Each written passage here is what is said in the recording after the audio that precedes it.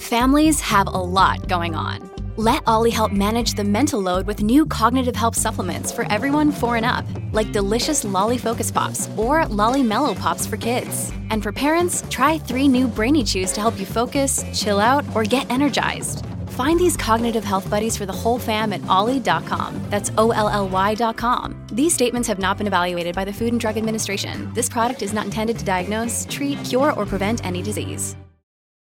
This episode is brought to you by Shopify. Do you have a point of sale system you can trust, or is it a real POS? You need Shopify for retail. From accepting payments to managing inventory, Shopify POS has everything you need to sell in person. Go to shopify.com/system, all lowercase, to take your retail business to the next level today. That's shopify.com/system. Hello, everybody. This is Marshall Poe. I'm the editor of the New Books Network. NBN listeners like to read books and buy them. So we thought we'd tell you that right now, our friends at Princeton University Press are having a remarkable site-wide sale. You can get 50% off books, including ebooks and audiobooks, with the code 50, F-I-F-T-Y, at checkout until May 31. You can save some real money on Princeton University Press books. I encourage you to go there and check it out. Welcome to the New Books Network. Hello, and welcome to New Books in Philosophy, a podcast channel with the New Books Network. I'm Carrie Figdor, professor of philosophy at the University of Iowa. I'm co-host of the channel along with Robert Talisse, Sarah Tyson, and Malcolm Keating. Together, we bring you conversations with philosophers about their new books in a wide range of areas of contemporary philosophical inquiry.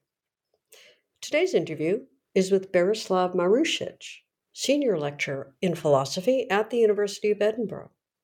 His book, On the Temporality of Emotions, is just out from Oxford University Press.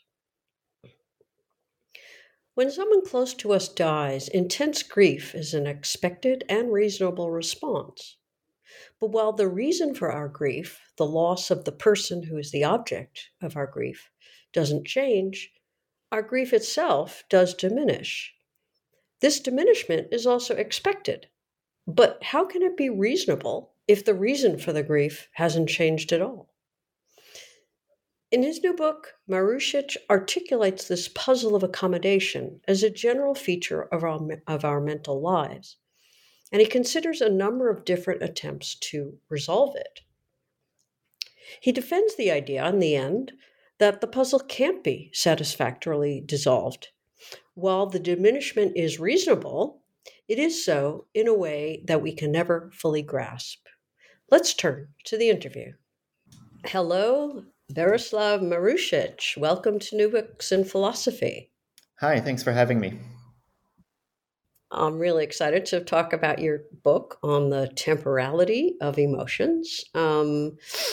Before we get to the actual topic of the book, which is, one's kind of, it's a long discussion of, how it is that we accommodate two various, very strong, emotionally powerful emotions like grief and anger, and whether and why it is right to do so, given that the reasons for the emotions in the first place don't seem to change. But anyway, before we get to that, tell us a bit about yourself. I mean, you're at the University of Edinburgh now. How did you get into philosophy, and how did you come to write this book? I suppose I was always kind of a philosopher. I was always puzzled by what's going on and how we got here. I remember as a kid, I had this theory. I was a little kid. I was about 5. I had this theory that everything was made of sand. And then mayonnaise was the counterexample. And I was exercised by that. So that's the kind of kid I was. And then I really kind of wanted to do philosophy all along. And what I found difficult is to realize that philosophy is all I need. I thought I needed to do philosophy and something else. So when I went to university, I studied philosophy, and first philosophy and physics, and then philosophy and literature. But really, I was interested in the philosophy bits. maybe I should also say that philosophy is a bit of a family business. So my grandmother from my mother's side was a philosopher in Croatia. Her reputation, I think, deserved is that she introduced analytic philosophy into Croatia, and many analytic philosophers in Croatia have sort of grown up with her, either by studying with her or receiving mentoring from her. And then my sister is also a philosopher. She's at Humboldt University in Berlin, works on philosophy of psychiatry. My brother studied philosophy. And I suppose my dad, he will probably think it's a compliment if I say he's a bit of a philosopher himself. He didn't officially study it, but he has a lot of views. And I was sort of surprised to find that after I was writing my book on the emotions, which we'll talk about, and arguing that love is endless, I saw he too says that in his book. Probably we both get it through a Catholic background and St. Paul, but these ideas kind of are around. Yes. Huh. I don't know if I know of any other philosopher with so many other philosophers embedded in the philosophical world, at least not at one time. So you mentioned, well, endless love that comes at the end. So I wanna get to that after we talk about the bulk of the book.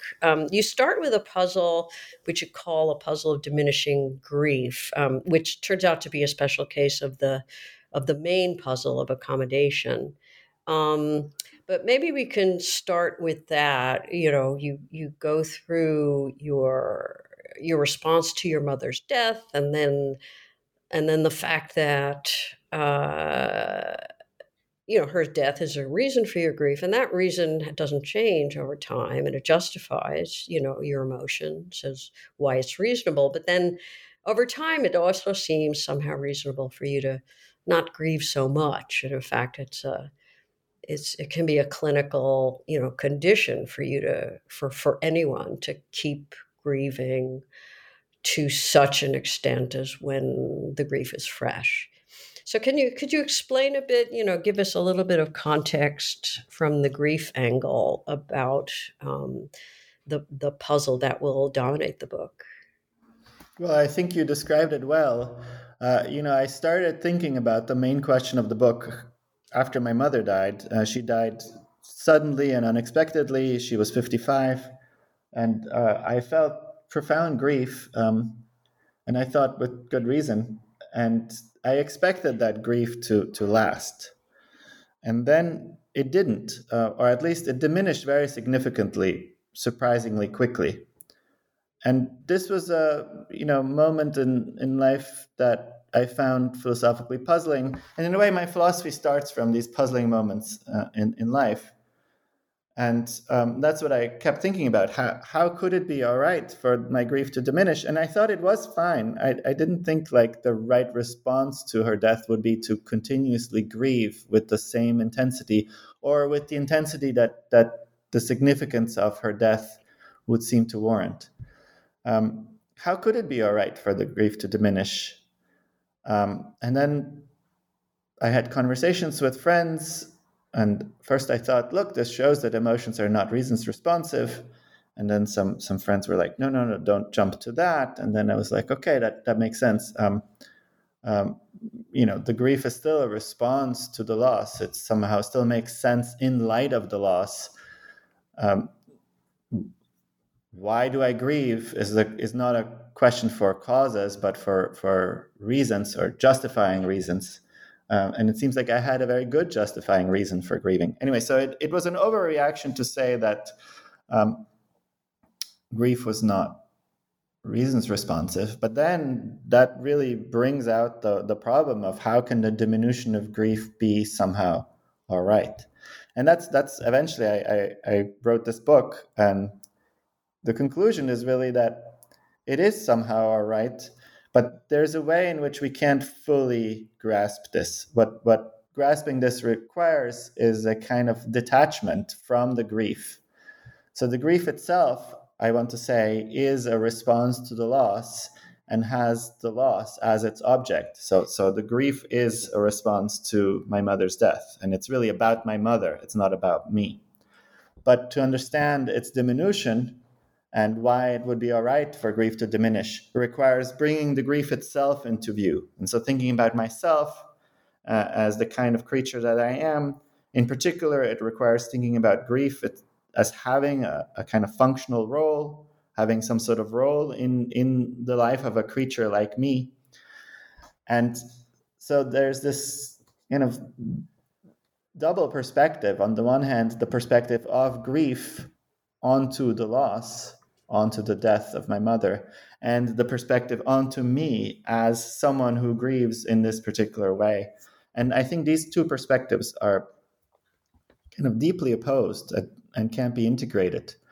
Well, you've brought in a lot of different steps in the overall book. So let me and I'm going to return to them. But I think you give a clear statement of the problem in the sense of in relation to grief. But you go on to say it's really, we call it the puzzle of accommodation, right? Or of somehow of resilience.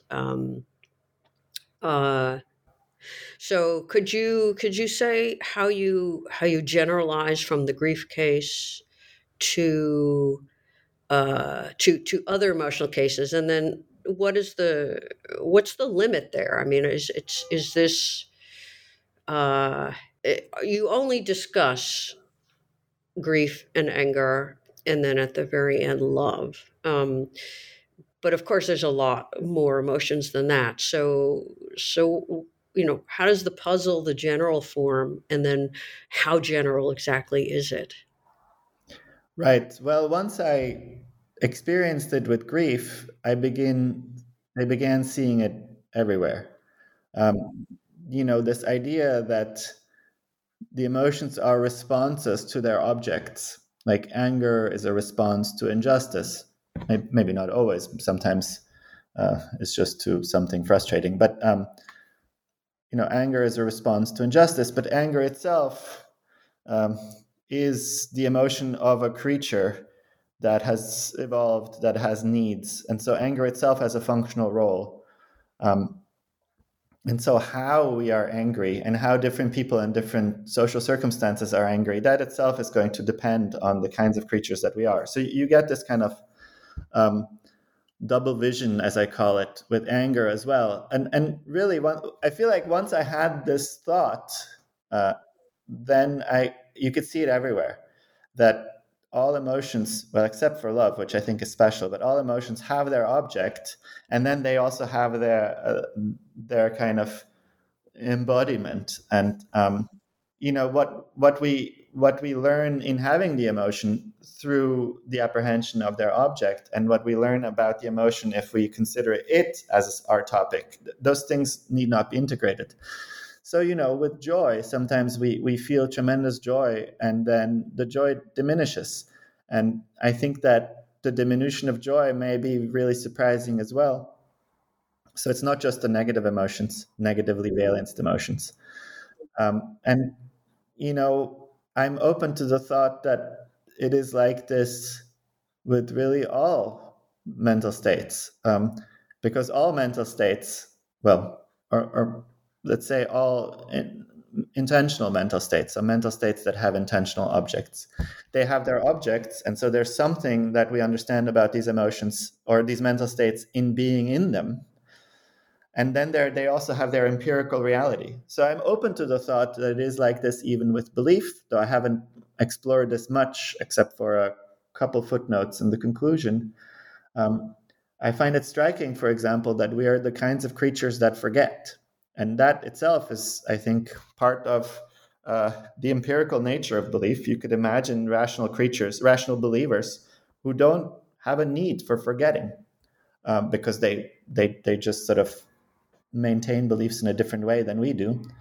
I also think it's plausible to think of something like this for desire. I don't really talk about this in the book, but it makes sense. Adaptive preferences are preferences one has given a certain empirical situation. Adaptive preferences have an empirical reality for creatures like us, and I could imagine agents or desirers who don't have a need for adaptive preferences. Anyway, so my thought is, once you see it, you can kind of see it everywhere. Okay, so one of the things, you've talked about the object of an emotion, and I guess I was thinking about that later on, because you don't give a theory of the emotions as such. You don't say, this is my theory of grief, this is my theory of anger, but you do.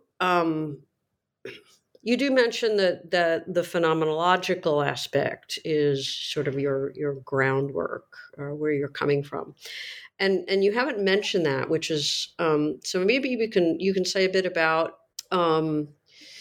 You've talked about the object of the emotion, the grief. In the case of for your mother, it's your mother was the object, the intentional object, as you put it, of your grief. And there's also this embodied functional role that grief will play. But you haven't mentioned the phenomenological experience. And one might say that, well, what diminishes is the phenomenological, aspect, that intense sort of, physical embodied, conscious experience. And that may diminish, the way, say pain, like actual physical pain might diminish. But it doesn't mean maybe that the grief itself has diminished, only the feel of it has diminished. True. So can you say a bit about the role of phenomenology in your account, and then someone who might push back by saying that your grief hasn't in fact diminished? Right. So I identify my approach as, in a sense, phenomenological. Insofar as I start with something I find puzzling in lived experience, I take that to be a kind of phenomenological moment, perhaps more in the classical sense of phenomenology than in the contemporary sense. The contemporary sense of phenomenological, as you use the notion, is really the sort of felt character of a mental state, like the pain that's felt when one grieves. One of my philosophical heroes is Sartre, and he writes in the phenomenological tradition. He understands phenomenology differently, not as the kind of felt character of emotional experience or mental states, but a particular way of approaching the study of the mind. So in that sense, my approach is phenomenological.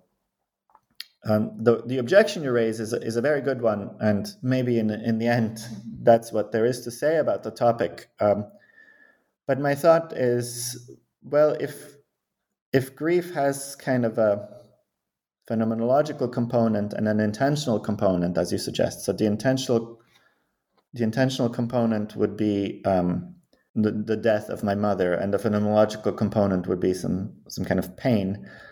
The first question I would ask is, why are these one? Why is this grief? Why are these not two? Belief about the loss and something like a stomachache. But I do think emotions are, in a puzzling way, unified. So we don't talk about thoughts and pains. We talk about grief. And so I suppose my thought is, insofar as grief is a unified thing, the diminution of the phenomenological aspect, that is to say, phenomenological in the sense of its felt character, is a diminution of the emotion itself. Or so it strikes me. I think that at least this strikes me as puzzling. And so I have a whole book trying to sort of speak to the puzzle, and maybe someone will get off the bus before they reached my double vision conclusion. But this is how I would motivate it. Okay, so you've mentioned the object of the emotions. So your mother, for example, in the case of grief, she was the object, the intentional object of that emotion. You also mentioned how these emotions have a functional role as well that's embodied, that depends on the kinds of natural creatures that we are. One thing you haven't mentioned is the felt quality of, for example, grief.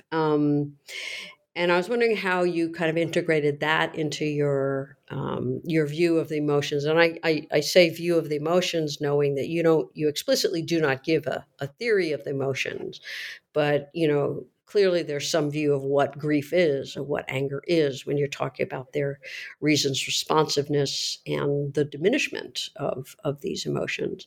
So one question is, could you explain how phenomenology, the felt quality, kind of gets integrated into what these emotions are?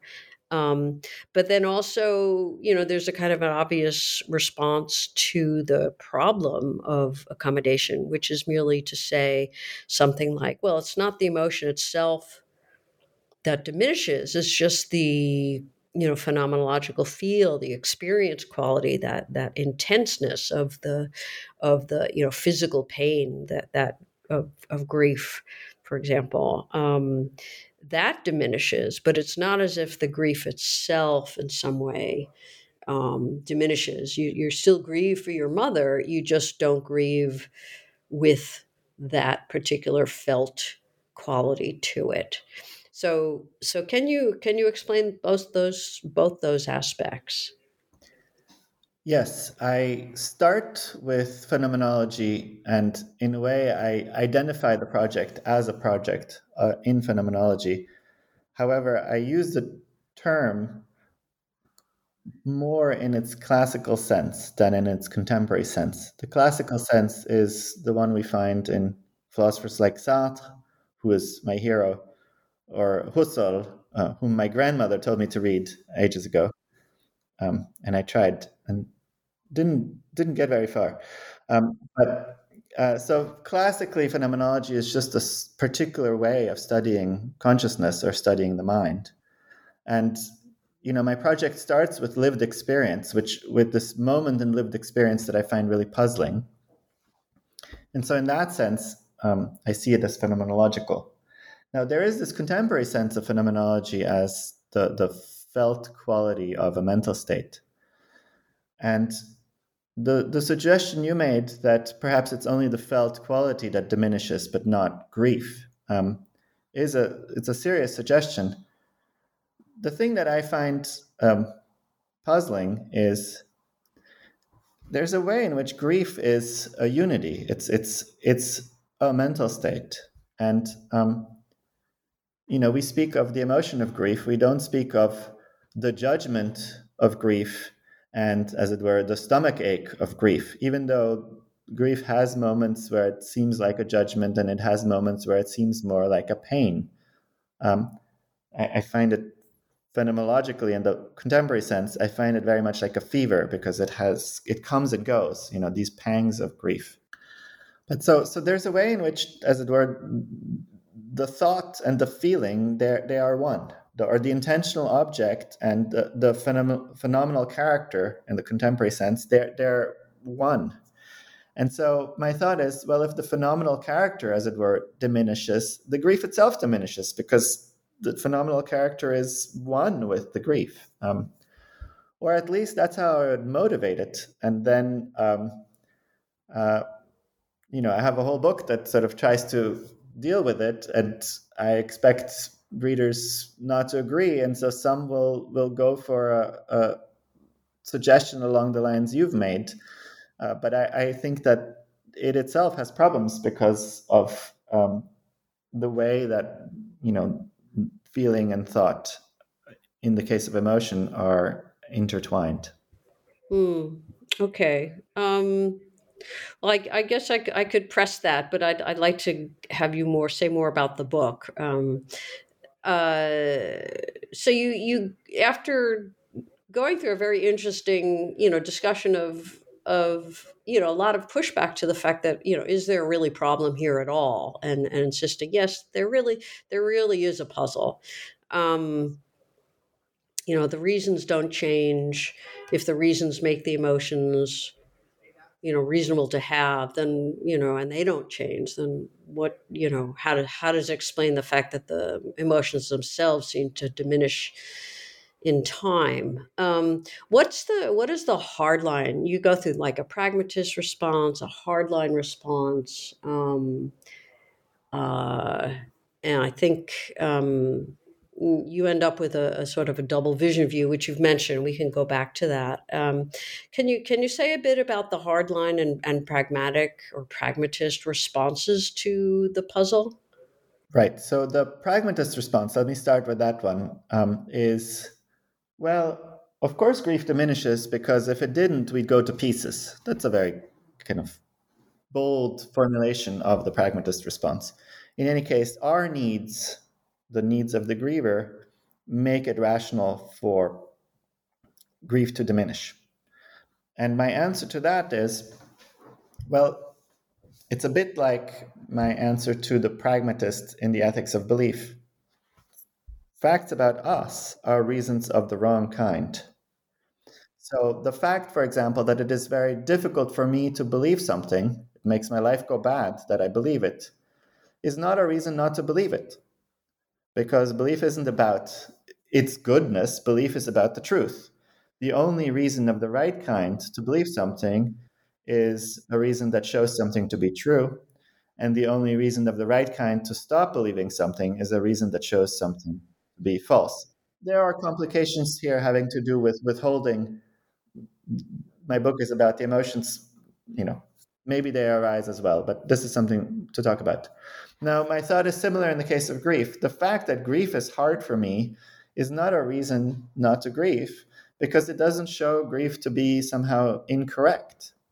A reason not to grieve is a reason that shows it to be the case that there's no loss, that nothing bad has happened. My mother is not dead after all, or something like that. That's a reason for which grief would diminish. That's a right kind of reason. And so my thought is these pragmatic considerations that have to do with us are reasons of the wrong kind. They don't bear on the right question, and so they're not really reasons at all. And then out of this thought, you might sort of draw the decisive lesson, the hardline response, which says, right, now that I've understood reasons of the right kind, I see the only right kind of reason for grief to diminish would be a consideration that shows that there is no loss after all, or that the loss is a lot less significant.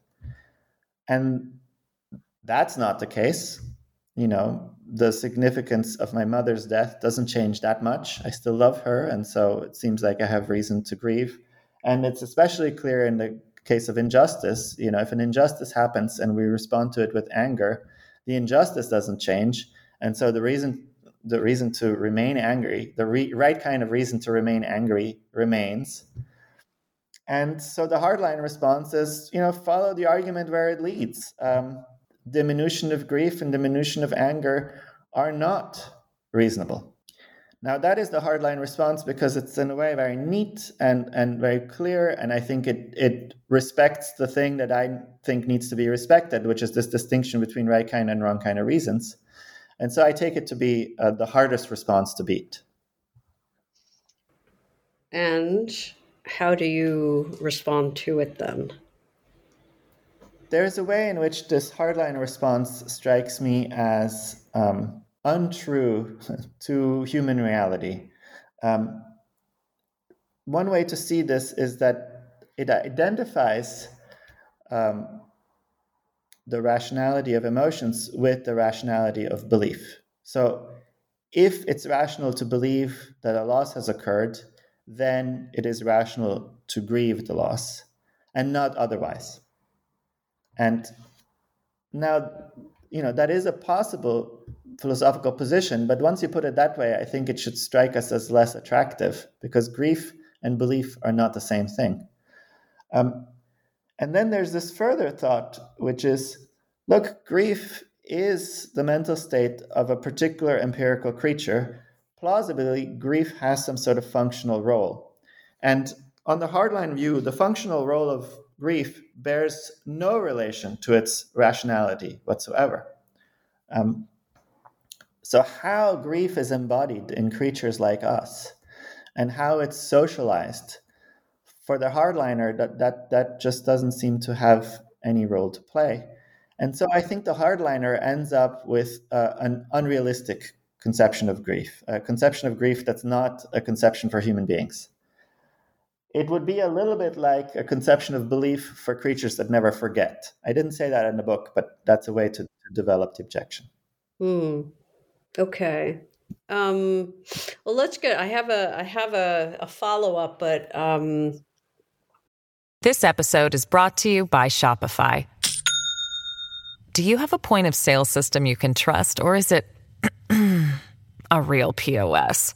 You need Shopify for retail. From accepting payments to managing inventory, Shopify POS has everything you need to sell in person. Go to shopify.com/system, all lowercase, to take your retail business to the next level today. That's shopify.com/system. maybe we should talk first about your double vision. The idea that there is this double vision in these emotions that is both sort of inevitable, but also irreconcilable, or we can't integrate these two views or aspects. And at the same time, it's like this is part of how you explain why it is nevertheless reasonable for our grief or our anger or whatever to diminish, even though the objects, the reasons haven't changed at all. Could you explain that important aspect of your view? Sure. So there's two thoughts. The first thought is this double vision thought. And then the second thought is an appeal to a theory called pragmatic encroachment. And that second thought explains the reasonableness of the diminution. So first, on the double vision, it strikes me as quite plausible that there is a kind of double vision. So on the one hand, the emotion itself is a way of apprehending the world. It's a way of apprehending its object. On the other hand, there is a empirical perspective onto that emotion itself. I want to say, who could deny that? Now, maybe the bit that I think is controversial is that these two perspectives can't be fully integrated. So on the one hand, there is the perspective onto the world. So in the case of grief, there's the consciousness of the death of my mother. And on the other hand, there's the empirical perspective onto that grief. So the thought, I am a kind of creature that is conscious in this way. And I think that the two perspectives can't be integrated emerges out of something like the following thought. Well, grief itself is a form of consciousness. It's consciousness of loss. But the empirical perspective onto grief is consciousness of consciousness. But consciousness of consciousness does not leave the original consciousness unchanged. It's not that I can grieve and then also think about my own grief. In thinking about my own grief, my attention moves from the loss onto myself. There's a way in which there's a bit of a change of topic. In one moment, I'm thinking about my mother and her death. In another moment, I'm thinking about the empirical reality of grief, of my grief. I am this kind of person with this kind of history and this kind of psychology. And so there's really two thoughts to be had. And in having the second thought about myself, I have shifted. I have abandoned the first thought, which is a thought that's not about myself. And so that's kind of the structure of the double vision. And this is actually a bit of phenomenology in the classical sense. It's a reflection on the structure of consciousness. There is the second bit about pragmatic encroachment, which is that once we see that there is this theoretical perspective onto grief, we can have the thought that this theoretical perspective onto grief also reveals something about the rationality of grief. So once we understand that grief has a functional role, if it does, we can understand something not just about the empirical reality of grief, but also about its rationality. And this is the bit that the hardliner denies. The hardliner response says, well, that doesn't bear on the rationality. And my thought is, yes, it does. The functional role of grief does bear on the rationality of grief. And so the idea is that from this theoretical standpoint on the emotions, we can learn something about their rationality. But because this theoretical standpoint cannot be integrated with the internal standpoint, the look outward onto loss, onto injustice, we can understand theoretically that it's all right for grief to diminish, but we can't understand it from within. And so there is a kind of unreconciled moment in our emotional experience. Because although we understand, well, it's all right for grief to diminish, there aren't reasons that we can point to in light of which this would be all right. All we have is this kind of theoretical story about the empirical reality of the emotion. That's the view. So and why can't this? I mean, it's why does this? We might not be able to. Or maybe I'm just restating your view. So, one perspective in an emotion is on the object, out on the world, your mother, in the case of your mother's death, and your grief in relationship to her as its object. And then there's this other sort of separate second order or something perspective on your grief, which you in particular as a philosopher are taking. I mean, I don't know, but in any case, that perspective doesn't seem to be isn't part of the emotion, is it? I mean, it's not like you have to have that perspective in order to have grief, correct? Yes. Well, it colors the emotion. I mean, there's this really nice example from Dick Moran's book, Authority and Estrangement. And Moran is a philosophical hero of mine. And he discusses this example from a Kingsley Amis novel, where a man, I'll retell it, perhaps not precisely, but a man goes and cheats on his wife and is walking home and feels tremendous guilt. And then he thinks, well, at least I feel guilt. My moral compass is still there. And then he thinks, gosh, this thought that my moral compass is there is such a way to try to excuse myself. It shifts the topic. And then he has the thought, wow, I have so much self-knowledge to realize that the thought that my moral compass is still there is a way of excusing myself. And so the thought is you can always add a further thought about the fact that one is having a mental state. And that further thought will color, it will change the significance of the original thought. You said second order. I prefer not to use that terminology because it suggests that there is a reality that's there and then a view onto that reality. But the point in the case of consciousness or mental states is precisely that these are not entirely independent. The, as it were, second order state colors the first order state, as it were. And so these orders are not entirely separate. And that has to do with the fact that there are our own mental states. So I can take a perspective onto someone else's mental state, where my perspective onto someone else's mental state doesn't automatically, if I don't talk to them, color or change their mental state.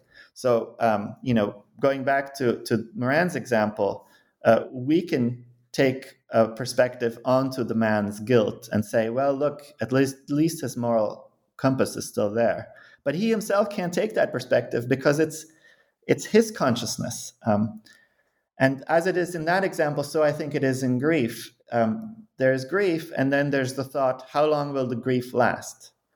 And I don't think that that's just a philosopher's thought. I think that a griever will have that thought as well. Or maybe the point I should say is I think we're all philosophers. And we are trying to, insofar as we're trying to understand what's going on, and insofar as we're trying to understand our grief or our relations to others. And I do think it's very important that the views we have of our own mental states make a difference to those mental states. Are they part? So is this sort of, I won't say second order, but sort of self-assessment, part of the functional role then? Gosh, that's a hard question. I'm not sure what to say. I think this talk about functional roles may even be insensitive to this point about the dependence of, as it were, the first order state onto the reflection on it. Some philosophers attribute huge significance to this and say, well, we're reflective creatures, and that means because we have reflective distance, we're not determined by our first order states. And some people say, no, look, there's these sort of separate first order states and second order states. In a way, I mean to contribute to this discussion, but sort of indirectly through the phenomenology of the diminution of grief. Yeah, I guess I'm trying to figure out how the double, how exactly you maybe how exactly you reconcile the reasonableness. What makes it reasonable for our grief or anger, whatever, to diminish?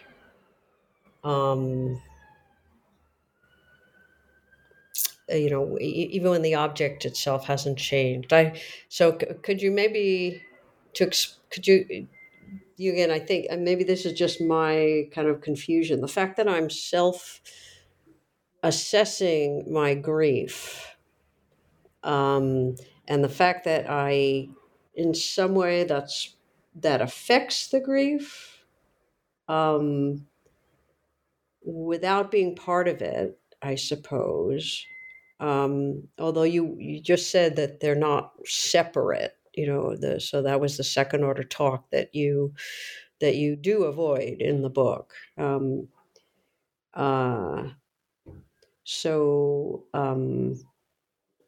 fact that let me try to put the puzzlement this way: the fact that I am and then I am aware that I am the kind of creature who assesses my emotions, and that this can affect the emotion themselves. How does that make the diminishment reasonable? I don't think that's what makes the diminishment reasonable. Okay. But in a way, I'm very glad about your question, because I think there is something inexplicable in the very place where you are looking for the explanation. There is really nothing that I can point to explain the reasonableness of the diminution of grief, except to say, well, that's just what we're like, and it's fine that we're like that.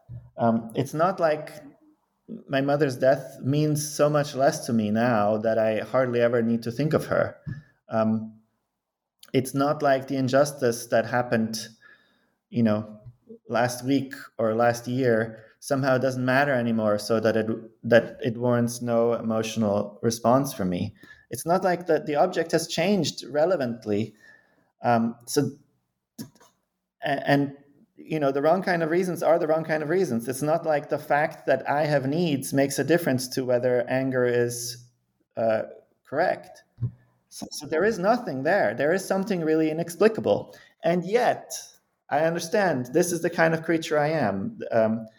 There are limits on my attention. And, if you're going to have a realistic, rational psychology, these limits of attention or these functional roles, they have to bear on the rationality of emotion. And so there is something kind of dissatisfying, but I think that's life. I think that's the life of someone who's both a subject and an object. a subject that is someone who's facing outward onto loss and injustice, and an object, someone who's embodied and historically conditioned and socially situated in a certain way. So the double vision is really an articulation of this idea of that we're at once subjects and objects, an idea I find in Sartre and in Morin, and that's sort of a philosophical motif that I'm really attracted to. Okay. That was helpful, I think, because I think maybe behind that was just the question about the reason, the reasonableness. I mean, the accommodation puzzle was,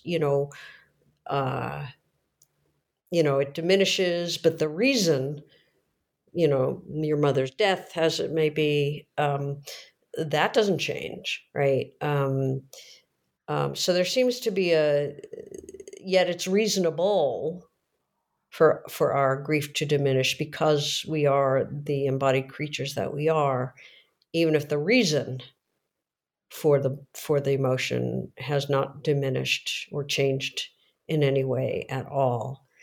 So I guess the question that is kind of bubbling up is the normative aspect of what's reasonable to have in terms of an emotion like grief and what's not, and and therefore the reasonableness of the diminishment over time. That seems to be a purely naturalistic normativity. Is that correct?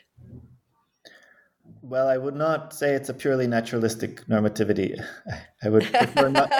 I would prefer not to be purely naturalistic about anything. I'm a good existentialist. I just think you can't understand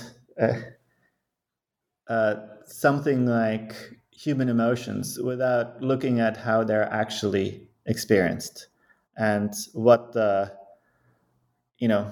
what role they play in human life. But the role they play isn't what the emotions are about. The emotions are about, things that happen in life. And so there is going to be this kind of dissonance between the view of the emotions themselves, which are about things, and a view about the role they play. Now, there can be a naturalistic element. I do think, for example, in the case of grief, that there's a way in which we're really wired for loss. So this is an idea that comes out of the new science of grief. I don't know how new it is, but George Bonanno is a proponent, and he says we're wired for loss. And if you think about it, that kind of makes sense. That we'd be the kinds of creatures that can deal with loss, that can survive loss. So there is a naturalistic component, but it doesn't have to be entirely naturalistic. I think a lot of how we grieve and how we're angry is socially situated and conditioned. And I'm very taken by the thought that emotions themselves have a history, and that there's a kind of historical aspect, maybe especially in a kind of psychoanalytic sense, going back to early experiences. That's also very important. So I don't think that this is sort of necessarily naturalistic. Did that make sense? It does. I'm not sure I agree, because I would assume that our social embeddedness is part of our general, widely considered embodiment. Yeah, well, I agree with that. But I do like this thought that our sociality transforms our nature. Ah, okay. So maybe, maybe it'll depend on what nature means and what naturalistic means. But I am taken by these thoughts you get lots of places, but, for example, in Hegel, that our nature is transformed by our sociality. And then there's a question, what's the relation between nature and sociality? And that's a very timely question in many, many contexts. Yeah. I mean, it's one of the main theories of our whole cognitive ability is, based on our social needs. But I mean, that gets us a bit far from where we want to go. I want to take us to the bit on endless love at the end, because could you explain that a bit? I mean, that was quite a, for me. And when I was reading the book, it was sort of, talking about the temporality of emotions, their diminishment over time. And it's, as you clarified here, it's not just the negative emotions that you discuss, but it's also, positive things like joy and so forth. But then you have this bit at the end about endless love. And that kind of struck me as, whoa, endless? I mean, we've got pretty high divorce rates and lots of, people having partners and then breaking up. And, if anything seems less than endless, it would seem to be love. Right. So, can you explain the role of, what you're talking about when you're talking about endless love, and what role that has in relation to the rest of the book? Sure. Well, sometimes now, from a kind of historical perspective onto the book, it strikes me that I wrote two books, one on grief and one on love, and they're really deeply inconsistent. And I like existentialists, so I have a very high tolerance for inconsistency. Joking aside, I do make some efforts to integrate the argument about grief with the argument about love, though I do remain quite unsure about that. But the thought about love starts something like this. It's not. Let me start with my kids, which in a way are a great example. It's not an empirical question for me how long I will love my children. I don't need to. I don't feel any pressure whatsoever to sort of look at empirical data about it. And I want to say it's not an empirical question for me how long I will love my spouse, who also is a philosopher, by the way, and a great one. So she is someone I love. And when we got married, I said, I will love you all the days of my life. And I meant it. And it wasn't hyperbole. It wasn't some sort of crazy, irrational prediction that's not based on any evidence. But I also didn't do sort of statistical research and find, whoa, I'm in the demographic where, in fact, I will love my spouse all the days of my life.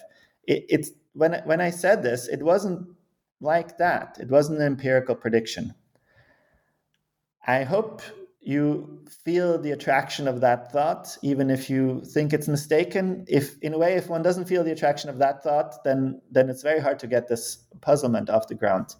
But if you think we can say things like, I will love you all the days of my life, without doing empirical research about the nature of love, then you have the puzzle. How can we say this without it being some sort of crazy hyperbole or some thorough irrationality?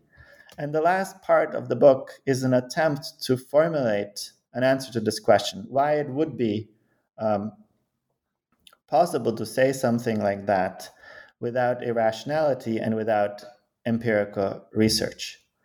So the thought is not that all love is endless. It is not. But the thought is we can, without irrationality and without social, scientific, empirical investigation, think of our own love as endless.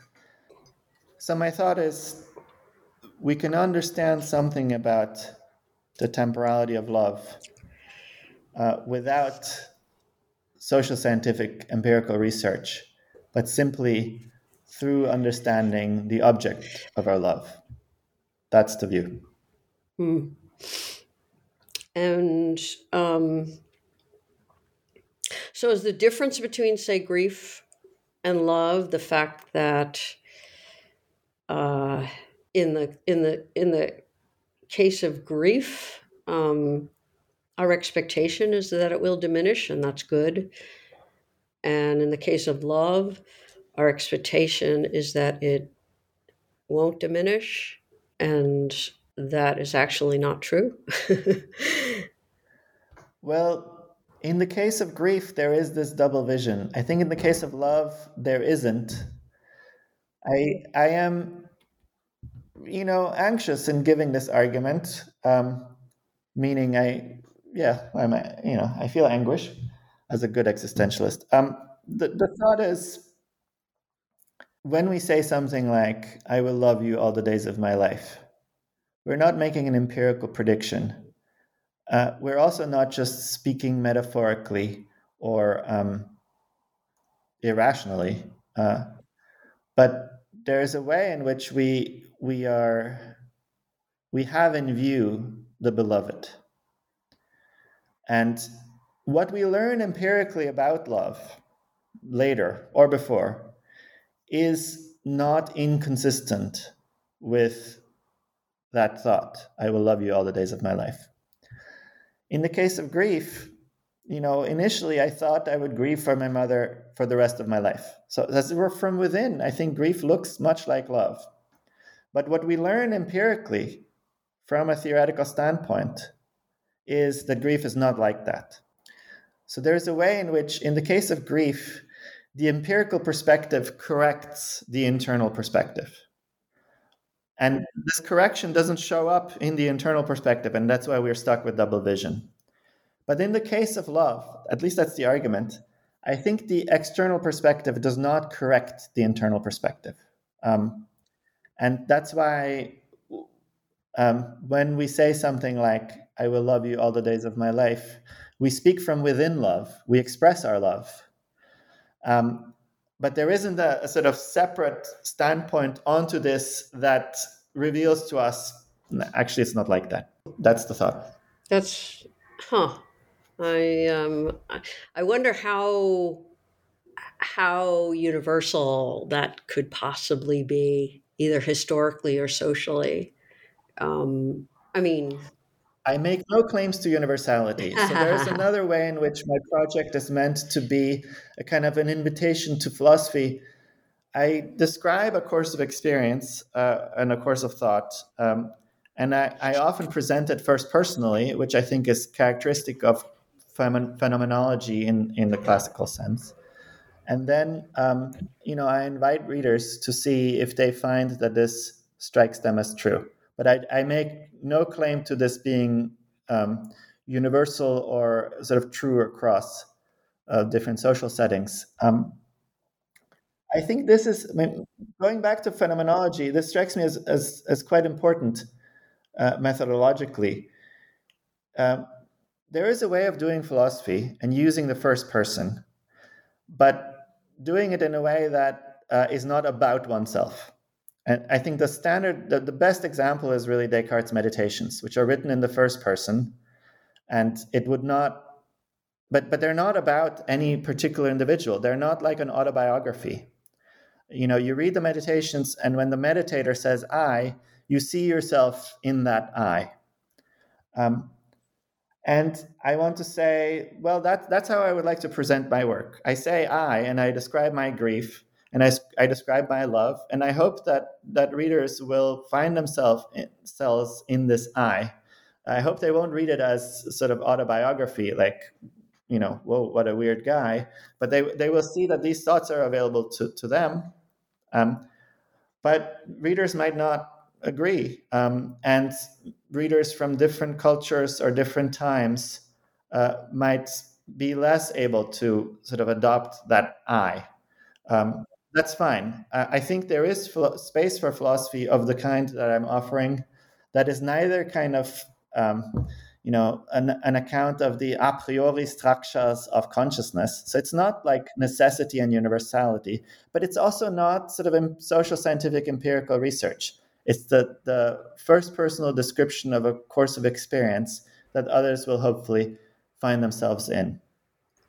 Fair enough. That made a lot of sense. So I think we're out of time, or getting close to it. So I'd like to end with a question about what you're working on now. What's the next step for you with this book in the past? What's in your future? Thanks. So there are two things I'm working on. One is a book on Sartre. I've mentioned Sartre a couple of times.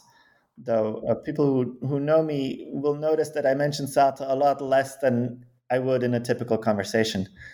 So the new project is really a book on Sartre.